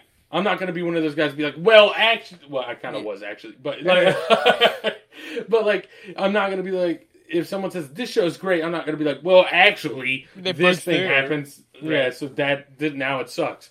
I think, but like as a viewer, when that happens, you're like, that doesn't make any sense. You know what I mean? And so it breaks it a little bit. Yeah, and I think another thing that prevents it from being like a perfect 10 is, the animation. We talked about it last week. The animation is so hard. It's so okay. I think it's okay for most of the season. I think that a lot of that animation in the last episode is very bad. And I think that the storytelling and the choreography of it is so good that it doesn't even fucking matter. Yeah. But like it's bad. Yeah. Like so the scene where I was most like, all right, real quick, the obvious scene where you're like, this is the most fucked up shit I've ever seen, right? Is definitely the fucking subway. Yeah. The animation for that is so bad. I noticed it while it was happening, but I was like, it doesn't matter. Like, here's the thing, it has to be bad for me to notice while it's happening that it looks bad, right? Mm-hmm. But, like, when he's in the front and it's showing it from, like, his point of view, like, there's no, like, motion blur, like, it's literally just, like, choppy animations. Like I feel like you can see Mark's hands are specifically in like 3 different spots over and over again. Right. And it doesn't look like they're moving. It's just like hand. And it's just like, that is not good animation. Yeah. And at the end of the day, it's probably because fucking this is our first season, this is our budget, and this thing that we're trying to show you would require such an immense amount of work. Right? Like to accurately and like show you in such a like literal way that like he is literally being held up and like forced to kill these people basically. You know what I mean? Like not only be witness to their pain but also be the fucking cause of it. Like would take so much to make it look right, and we just don't have it, so this is the best we can do. And the thing is that the idea, like I never in a million years would have thought of that. Right? Like we've had 2 Supermen fighting in a movie before. I never once seen one hold the other one and just be like the battering ram for a whole train full of people. You know what I mean?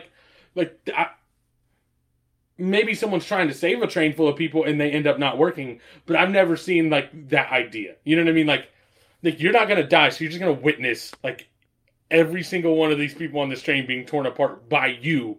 You know what I mean? Like that's fucking rough. Yeah. And so like that is such an incredible moment that like you look past the bad animation. But I do think most of the animation in that last episode was below okay. Yeah. Yeah, and we'll talk about it toward the end, but I think that's what has me excited, or like that's why I'm hopeful for season 2. Is that I think, you and I are not talking about like some random like a obscure show, right? Like I think it's pretty big now, and I think with that comes, like we mentioned last week, a bigger budget, and I think it'll look better each season, and I'm excited to see where they take it.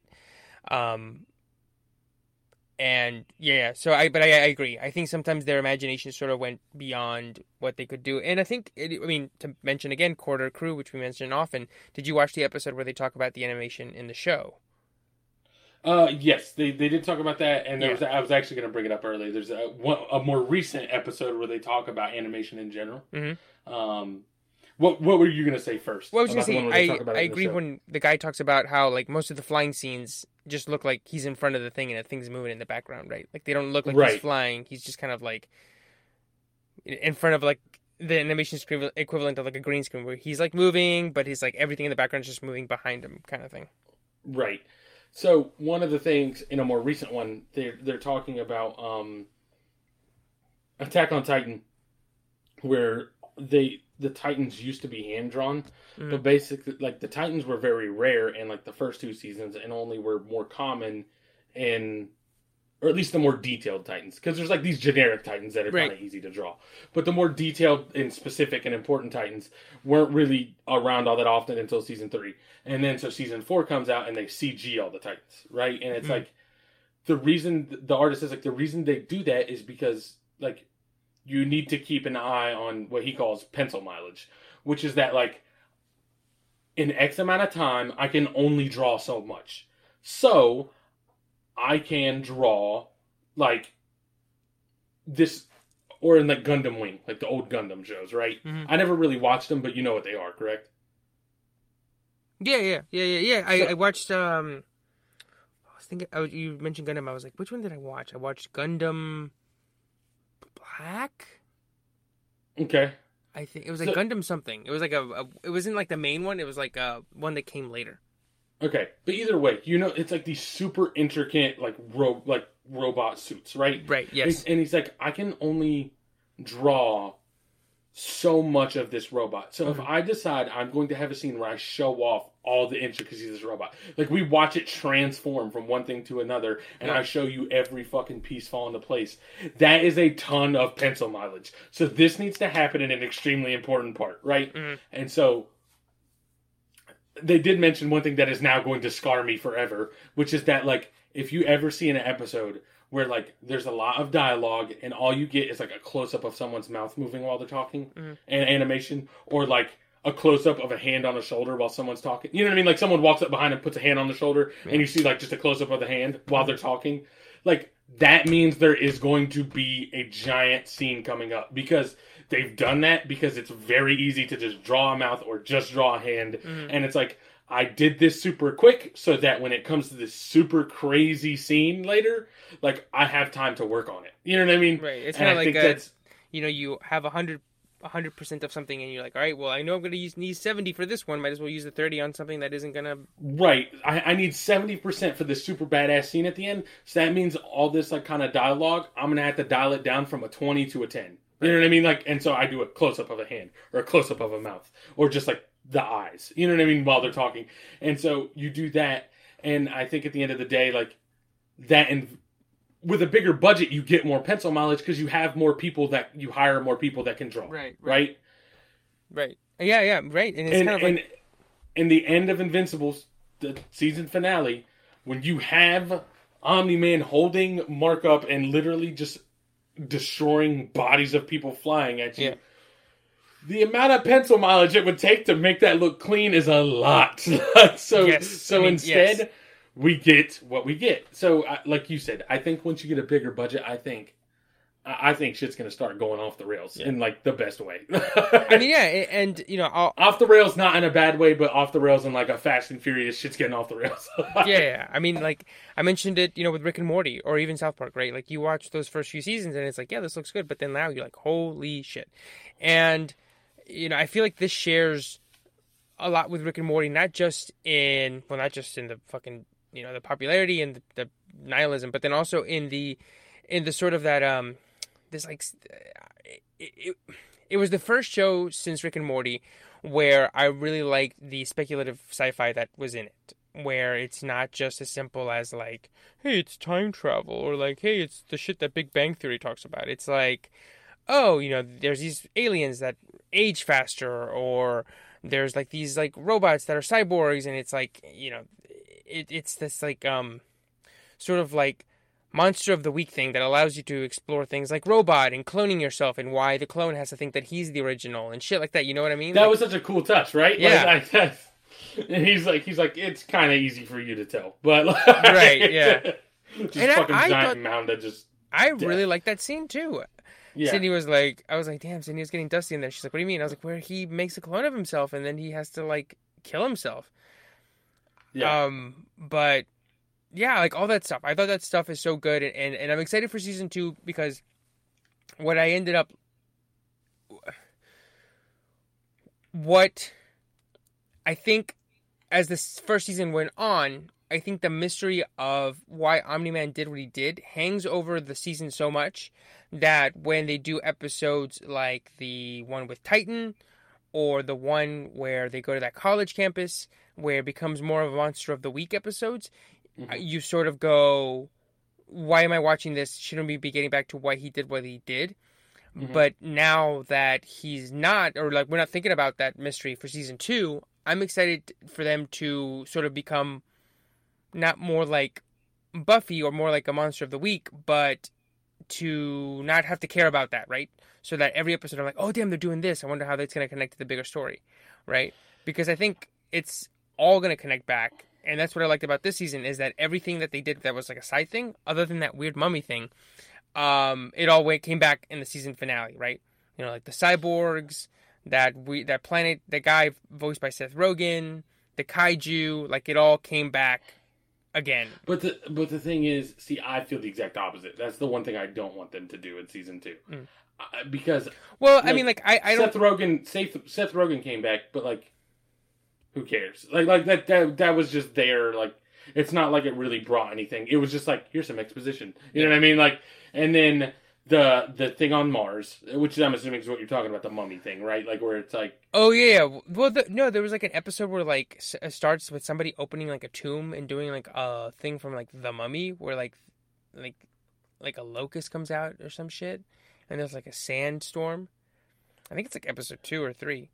But no, I know what you mean. Like, I personally don't like Monsters of the Week shows either. I think I like them better serialized, but I think if there's any show that could do it, definitely, I think it would be this one, because I think that they still care about the serial part. See, that my problem though is that like that was the weakest part of the season for me. Like him now taking over. What was it? It wasn't like robot face or cyber face, whatever the fuck that machine face. I don't know. You know what I'm talking about? Oh yeah, Titan, the machine head. Machine head. Like him taking over his spot, like ultimately has not mattered at all. And then the thing on Mars, like I thought the thing on Mars was going to be a super huge deal because they were like all the Martians, the shape-shifting Martians that were there. Yeah, they were like, do not fucking let this thing out, and then it gets out. Yeah. Real quick, one thing that's not explained, it shows the astronaut on Earth, right? Yeah. Like with being possessed, and then like at the end of the season, it shows him on Mars, and I'm like, how did you get back? Right. That's what I'm saying. Like, this is like the little ones where you go like, wait, why don't you? Wait. Okay. All right. Did you take a rogue rocket launcher? Yeah. Like, did you steal a fucking Mars? Like a Mars missile? Did you happen to steal one from NASA to get back to Mars when no one was looking? Yeah. But like, it doesn't really matter. But at the end of the day, like that seemed like that was going to be super important, and ultimately didn't matter at all in the season. You get the machine head thing and Titan, and that ultimately doesn't matter at the end of the season. Right. You get the cyborg thing has a small payoff, but like. Well, it might be more important moving forward. Yeah. But either way, like, I got like a few of these things where I'm just like, I don't really know why this mattered. And so it doesn't all have to matter like explicitly, but like the thing I'm worried about is they showed it to us again, right at the end of season 1. And I'm worried they're going to go back in season 2 and be like, all right, well, let's clean up this Martian thing we started in season 1. Let's clean up this Machine Head thing. Let's clean up the fucking lion guy who's a big deal. Mm-hmm. Like, let's just clean these up and then we can do the story. And if I get like 4 episodes of him doing just like little side stuff, like that was my lull. You know what I mean? It was like we got episodes like, here's Mark trying to be a hero. And it's like, I get it. Like, you know what I mean? Like I've seen a lot of stories where someone's just trying to become a hero. You know what I mean? Like, and sometimes I know I literally said earlier in this episode that like generic things work because, or like a lot of these kind of like well-tread paths work or are used because they work. Yeah. But for some reason, those are the ones that a lot of times don't work for me. Like I think it's just too obvious what's going to happen. You know what I mean? Like, it's hard to put your own flair on he's gonna stop the villain but not save the people he's supposed to. You know, like I got it. You know what I mean? This has happened before. Yeah. But I'm just worried that we're going to get more stuff like that and then not touch on that enough. But even still, kind of like I was with the lull in the middle of this season, like, there's nothing that's going to pull me away until you fuck this up for half a season. Right? Like, you'd have to give me half a season episodes where I'm like, this shit's just not worth it anymore. You give me even 2 or 3 back-to-back episodes, you better fucking nail that 4th one, but, like, I'm probably still going to watch that 4th one. Yeah. And I think, kind of like going back to Rick and Morty again, I think that show, when it was like season 2, I was like, how are they going to keep this up? Because he can't keep doing this, right? And even the ones that are like part of the bigger story, like the season finales, I was like, what's going to happen here? And they've been able to do it. So I think as long as they can keep their shit clever and they can, raise the stakes when they need to, even if some of the episodes are not they're not part of the serial, they're just kind of like doing their own thing. I think I'll be okay because I'm willing to tolerate it because of what the show is. Because I'm personally, I didn't like shows like Fringe or I can't think of any other ones like Buffy or something, Right. And for what it's worth, I do think that one thing that makes me less worried about it is that from what I haven't read the comics at all, but from what I understand, there are like 130, 150, somewhere like that many comics. Mm-hmm. And I think season 1 ended at like comic 35 or 40. Mm-hmm. So like, I'm a little worried that we're going to get like Sideshow Bob. You know what I mean? Like we're going to get a bunch of little sideshows instead. Mm-hmm. But at the end of the day, if the source material still has like 4 times as much material to go off of than what it did this season, I assume they know where they're going. You know what I mean? Like we're not winging it, for sure. Yeah. I mean, like the guy who did this, Robert Kirkman, he did, The Walking Dead, and I know he wasn't the showrunner, but there was a point where I just stopped watching that show. All right, hold on. Do you know? Don't say it out loud, but do you know the last thing you saw happen? Like, the last thing you watched happen in that show? The Walking Dead? Yeah. The one where I was like, all right, fuck this? Yeah. Okay, all right. So, mine was... I don't know if mine's significant. I don't know if many other people have the same, like, point. Mm-hmm. Mine was when the governor drove a tank into the prison. I was like, what the fuck are we doing? Yeah. See, like, my man's driving around... Like, my man's driving around tanks, so we're acting like zombies are a problem. Like let's just fucking run them all over. See, I was on board for a little bit longer, and I actually liked that episode because I was like, finally, shit's going down. Okay, motherfuckers getting their head chopped off, or their necks half sliced open. I do, and absolutely, I was like, at least we're getting some action. But then, like, as I stepped away from that episode, I was like, what the fuck am I doing? Like, what am I watching? No, I watched until Negan killed all those people.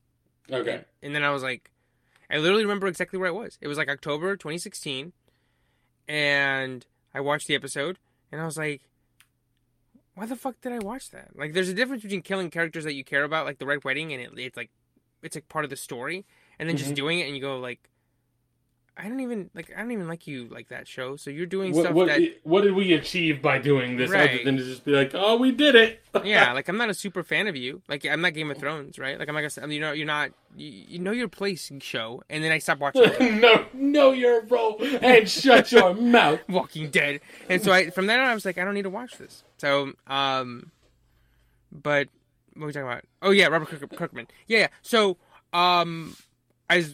as long as they can keep it going, and they don't do any dumb shit like The Walking Dead, I'm on board, and so I'm excited for season 2.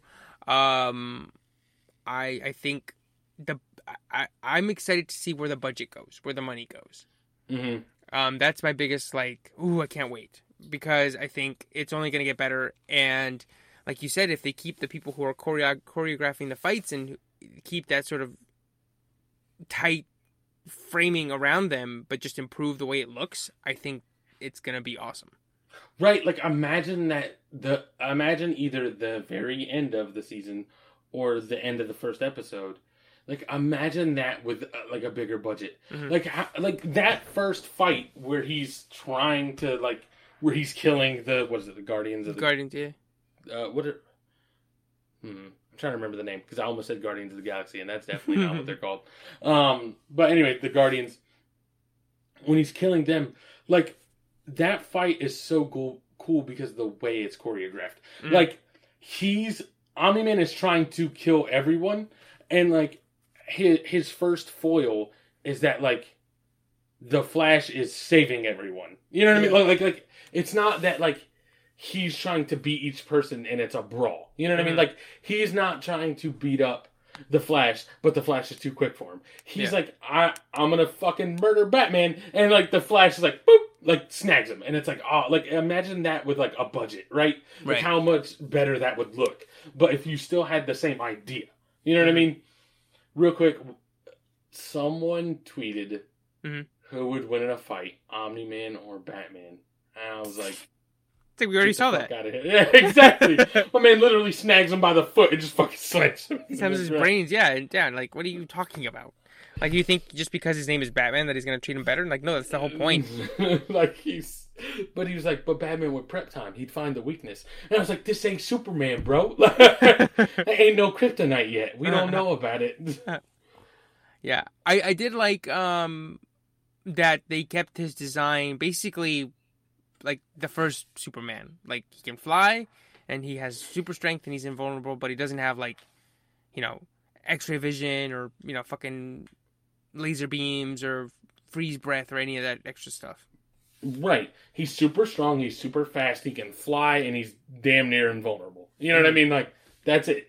Yeah. Yo, real quick, I don't know why it didn't come into play necessarily, but, like, for some reason, the scene where they're, like, working on the blood and they can't even, like, destroy the blood cells, I was like, this is a dope-ass scene. Yeah. Like, I think the key to doing it is something in the blood. And they're, like, just fucking zapping it and the blood cells are just, like, coming back still. Yeah.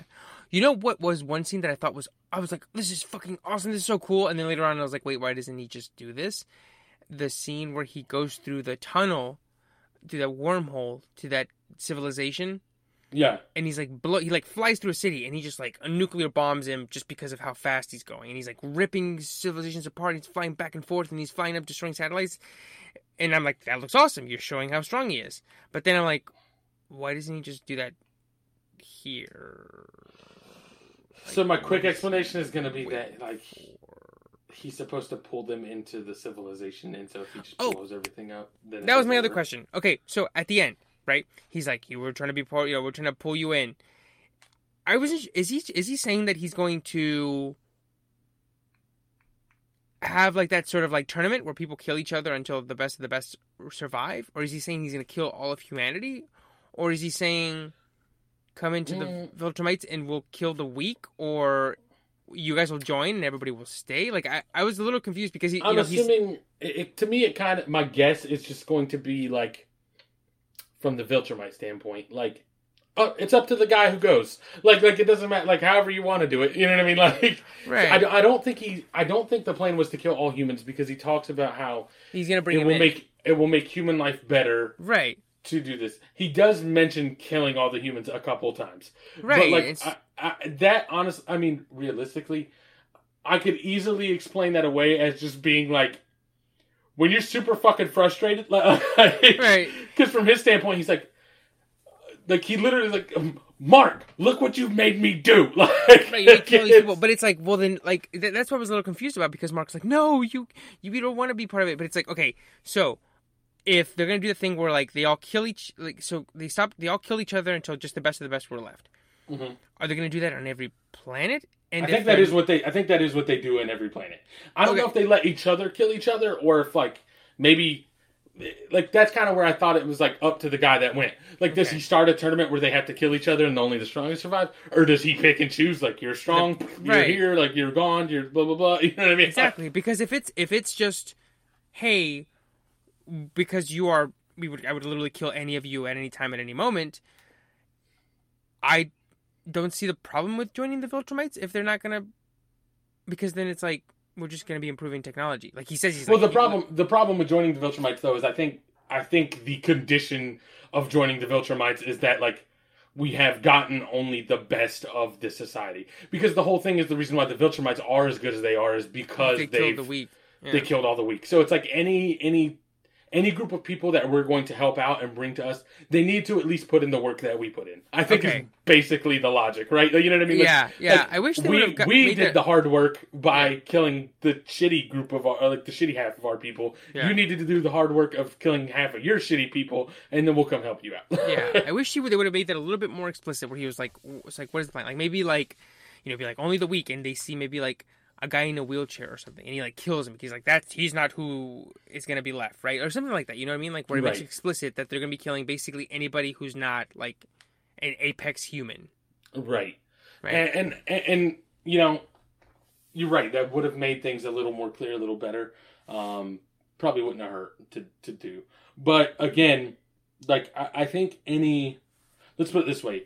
My explanation or anybody other explanation that hasn't read the comics, any explanation they come up with, if it's wrong, the show can very easily chalk it up to just like I said.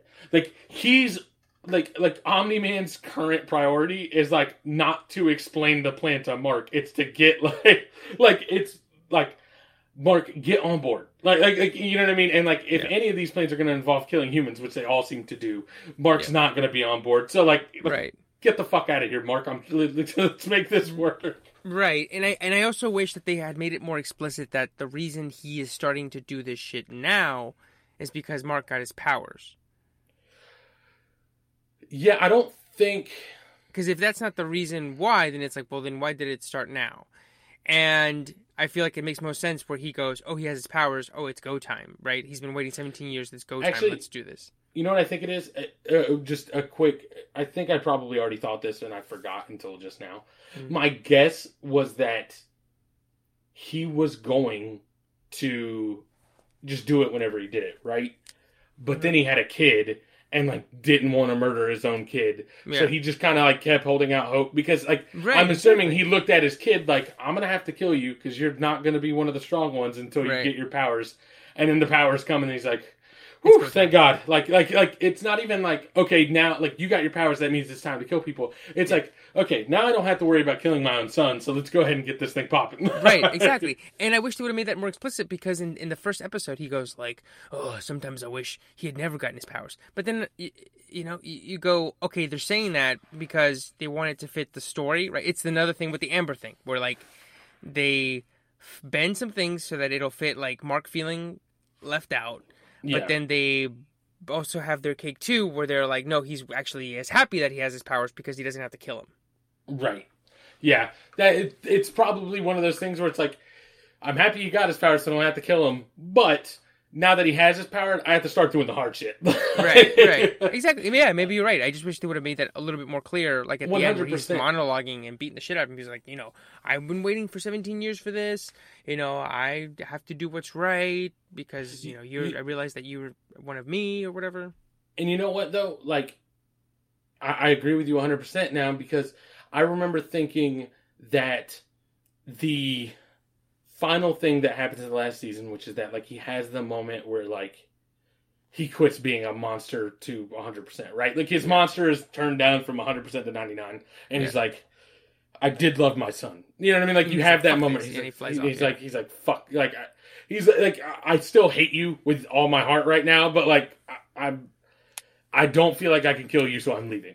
Yeah. Right? You get that. But it felt super out of place to me. And I think if we would have played on the fact that, like, or if we would have more explicitly said that, like, the reason he waited is because he didn't want to have to kill his son, then that moment feels more in line. Exactly. You know what I mean? Like the whole reason I waited 17 years is so I wouldn't have to do the thing you're making me do right now. Right. Exactly. For what it's worth, my whole reasoning could be wrong, right? Like, we could get to season 2 and the reasoning he waited for 17 years has nothing to do with it. Yeah. As long as it's valid, that's fine. But, like, the fact that I'm even having this conversation right now where, like, is the reason he waited that long because he didn't want to kill his son? And then if so, if you'd have played on that extra hard, it would have made this final moment such much of a better payoff. Yeah, I mean, you're so right. Like, that would fit perfectly. That would fix, A, why he waited 17 years to do it. And then B, it would fix why he flies off at the end and it doesn't come out of nowhere. It would basically be two birds with one stone that would improve it dramatically if they would just nailed it a little better. Right, because the whole thing is that, like, you get this... The whole first season is like, Omni-Man isn't who you think he was. Right? You know what I mean?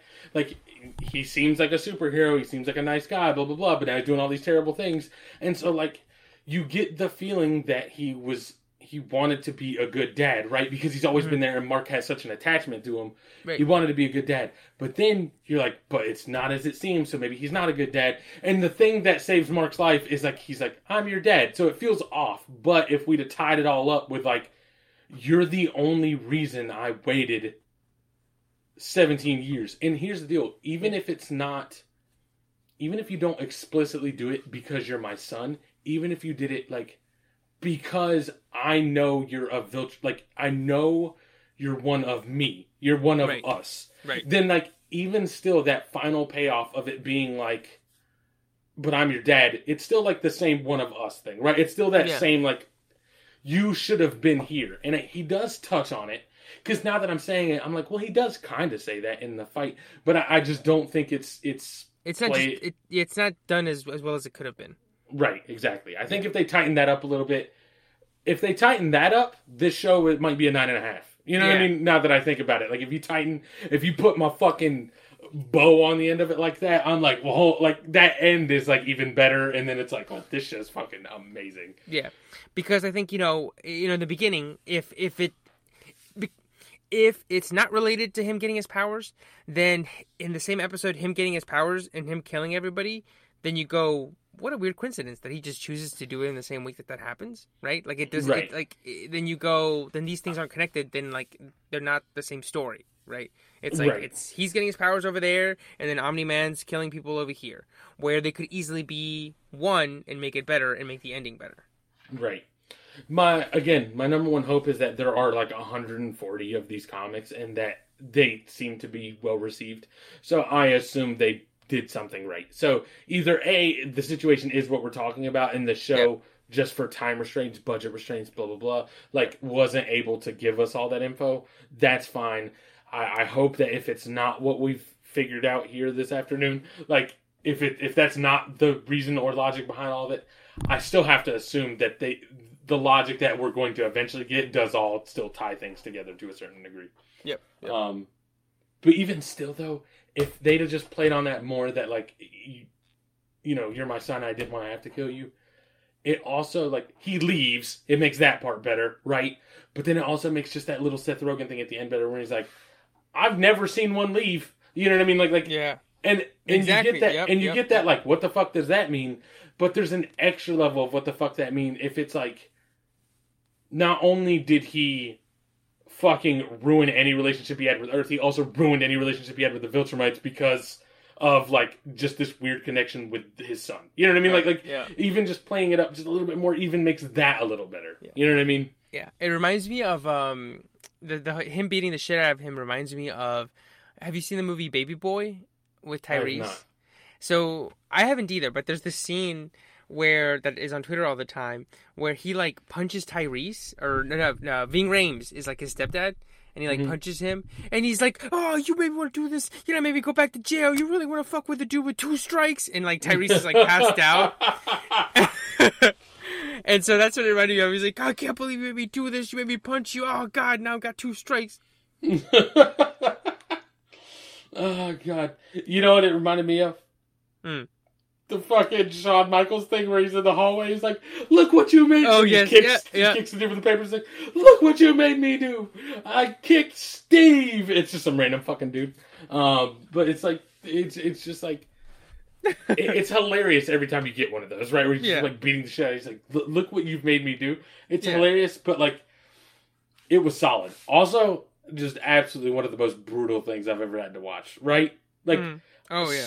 So much of that last episode is just like, fuck. Like, and the thing is like, my dad brought up. He's like, a lot of the times, the episode before the final episode of a season is the best. Mm-hmm. Like the penultimate episode is the best because we give you what we want to give you, and then the finale is just tying everything up until next time we meet.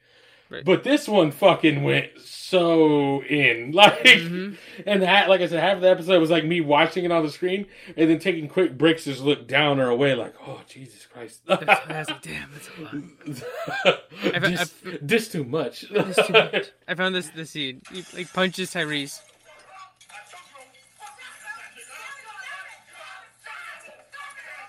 Wait, I think this should be...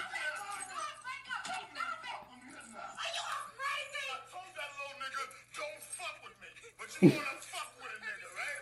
I try to be a good motherfucking nigga. Cause little bitch ass niggas like you wanna fuck with me. You wanna fuck with a nigga, right? You want a nigga who got 2 stripes on him, you go to jail for life. Jesus. And apparently it's even funnier if you watch it like on cable because they replace all the N-words and all the Fs. He's like, you would mess with a player with 2 strikes. Oh, Jesus. That's amazing. But no, I know what you mean. Like you just go, fuck. It's that meme where there's like it's the same dude, but it's like 20 of them playing in the sand. Or not playing in the sand, they're like sad in the sand. Like one's like holding it, the other one's like in the background, like. Oh yeah. Jesus Christ. Yeah, but yeah, I think just like to wrap up, I think it's a great show. I'm really glad I watched it. The little nitpicks I have, whether it's with the animation or with the story beats or any of those, I don't think detracted in any way. Like I would be like, oh well, you know, I wasn't gonna watch it because of this or that. I think the voice acting is great, the action choreography is great, and I think everything that we talked about, maybe not the story, but definitely the animation. I think all that will be fixed in season 2. Like there's, I can't see a world where they have season 2 and the animation is at the exact same level. And if it is, that's a fucking, that would be a huge mistake. Or that would be that would be a huge bummer. Yeah. Well, the one thing I will say about the voice acting is that, like, they got, the group of people they got are the most notable, unnotable people. Does that make sense? Like, when you think of, like, great actors, like, J.K. Simmons is not good. Like, he is great. Yeah. But he's not never, he's not Brad Pitt, Leo. Right, he's not A-lister. Yeah. I mean, even a guy like, the closest one, I think, is Mahershala Ali. Like, that's, like, the one that's, like, oh, you know, that's the dude. That's the 2 Oscars, man. Right? But everybody else is kind of, like... Is he Titan? Yeah, he's Titan. Yeah. Yo, I just did the Weebay. Like, the fucking where he, like, looks up like, turns to the side, chin, and he's like, oh, like, yeah. Fuck, that's Mahershala Ali. Yeah, dude, because, you know, early on, he meets him in the alleyway in episode 1, and I paused, and I was like, Mahershala Ali? Like, and then he beats the shit out of him, and then he doesn't show up the rest of the episode. I was like, oh, he's just, like, a little cameo. He was just doing somebody a favor. And then when he came back, I was like, oh, that's why he was in it. Yeah, so, like, and, like, yeah. Fucking rub his face like Weebay. Like... And so, yeah, I think everybody's like, oh, there's that guy. Like, I mean, Steve, the main character, how do you pronounce his last name? Yeun. Steve Yeun? Like, let's put it this way. If you put a picture of his face on a TV, everyone's going to know him. right? Yeah. They're gonna be like, oh, yeah, the it's guy The from Walking that Dead. show, The Walking Dead. Yeah, I think he played like Glenn or something. Yeah, Right. yeah. Everyone's gonna know him. So it's a super, like, it clearly is a big name. If you're doing if you cast a voice actor and people can pick him out of a lineup by his face, that's a big casting, right? Yes. But, like, they didn't break any sort of, the closest they got to breaking any sort of immersion was Jason Mantzoukas. And that's Yes. like, and even still, the weirdest thing to me still is that I think that's a perfect casting. It's just like I don't know what the fuck to do with that. Like, it's clearly a me problem because it fits the character, everything's great. No. It's just like on my end, I'm just like I think I agree completely because like in the first episode I was like, wow, that's Jason, but then by the end I was like, that's Rex Explosion. Like, right? I think I buy it because his tone of voice fits that character so well that by the end I was like, no, that's perfect casting. I think you're totally right. I think that I am right there with you in that I'm like, wow, that's him. But maybe I was there with you at the beginning, but I'm definitely now I'm like, that's 100%. Like now it works. Yeah. I don't know. Maybe we just didn't have. Maybe it's that his voice is so recognizable and his cadence and everything. Like, yeah. You hear him speak, even if it was a different voice, like if you ran his voice through some sort of automation where like it changes what it sounds like, but it still kept all his delivery, cadence, and everything like that. I feel like I might still be able to say that. The most you get out of me is I feel like that's somebody else doing a very good Jason Mantzoukas impression. Yeah. Maybe when we don't have enough character personality, like his voice is on a 10 of recognizability. Yeah. Like, and then you meet a character for the first time and you know, like your knowledge about the character is a 1 out of 10. You're like, this is just Jason Mantzoukas. And then as you learn more about the character, you're like, oh, okay, now it fits. Yeah, yeah. And I think, and so one of the things that I'm sad about is that the fact that we're not going to get any more robot, because I thought Zachary Quinto was fucking his. I mean, I know he does Spock, so he's kind of used to it, but he's fucking awesome. He was so good as robot, and they got somebody else to do like what's his name? I don't even fucking remember. Robot's real name? Teddy? Andy? Yeah. Whatever it is. Something like that. Whatever it ends up being, it's like a different guy. And I was like, damn, because I really like Zachary Quinto as Robot. He's like just creepy enough, but there's like something there. So, yeah, even he, like you go like, oh, that's Spock. Yeah, that's Spock. Yeah, that's the guy who plays Spock. But he's not like, super famous. Same thing with Jillian Jacobs, Zazie Beetz. I think everybody in the cast is like well known enough that you go, oh, or like Sandra Oh, you go, oh. Cecil is a perfect example of this. He's played by oh my gosh, what's his name? He's in Django. He gets his dick blown off in Django. Cecil Invincible. Walton Goggins. Walton Goggins. Yes, Walton Goggins is awesome, and I think he's like, you see him and you go, oh, I know that guy. Right. And then it's, you just fucking, but like, despite getting all these big names, it all just fits. Yeah. And so like, that's the most impressive voice actor casting I've ever seen. You know what I mean? Yep. Mm-hmm. Like, to pull all these things off where all of these people are super recognizable, but they all fit. Like, it's incredible. And then so I assume you're going to keep that same energy when you do season 2. Any new characters in season 2, you're going to hit the same mark. And it's just going to be great. Yep. So, was there anything else you wanted to add? No, that was it. All right, so we'll end it by saying Invincible, solid between 8 and 9, right? 8 and 9 out of 10. Yes, and I think there's other shows that we've talked about that I think maybe are close to it or better, but I think the reason we both want to talk about it is like I talk about it is because A, we both watched it, but then also we both watched it. B, it's sort of like really the zeitgeist right now, but then C, I think it's so unique, I think. And like I said, it's the most unique I felt watching something sci-fi related since Rick and Morty, 6 years ago. Right. It definitely was an odd thing. Like, I remember when I heard like it was getting popular, and I was like, "Yeah, really? This show? Like, you know what I mean?" And then I watched it, and I was like, "I get it, but still, yeah." So as usual, stay safe, stay entertained, and we'll catch you guys next week. Later, guys. Peace.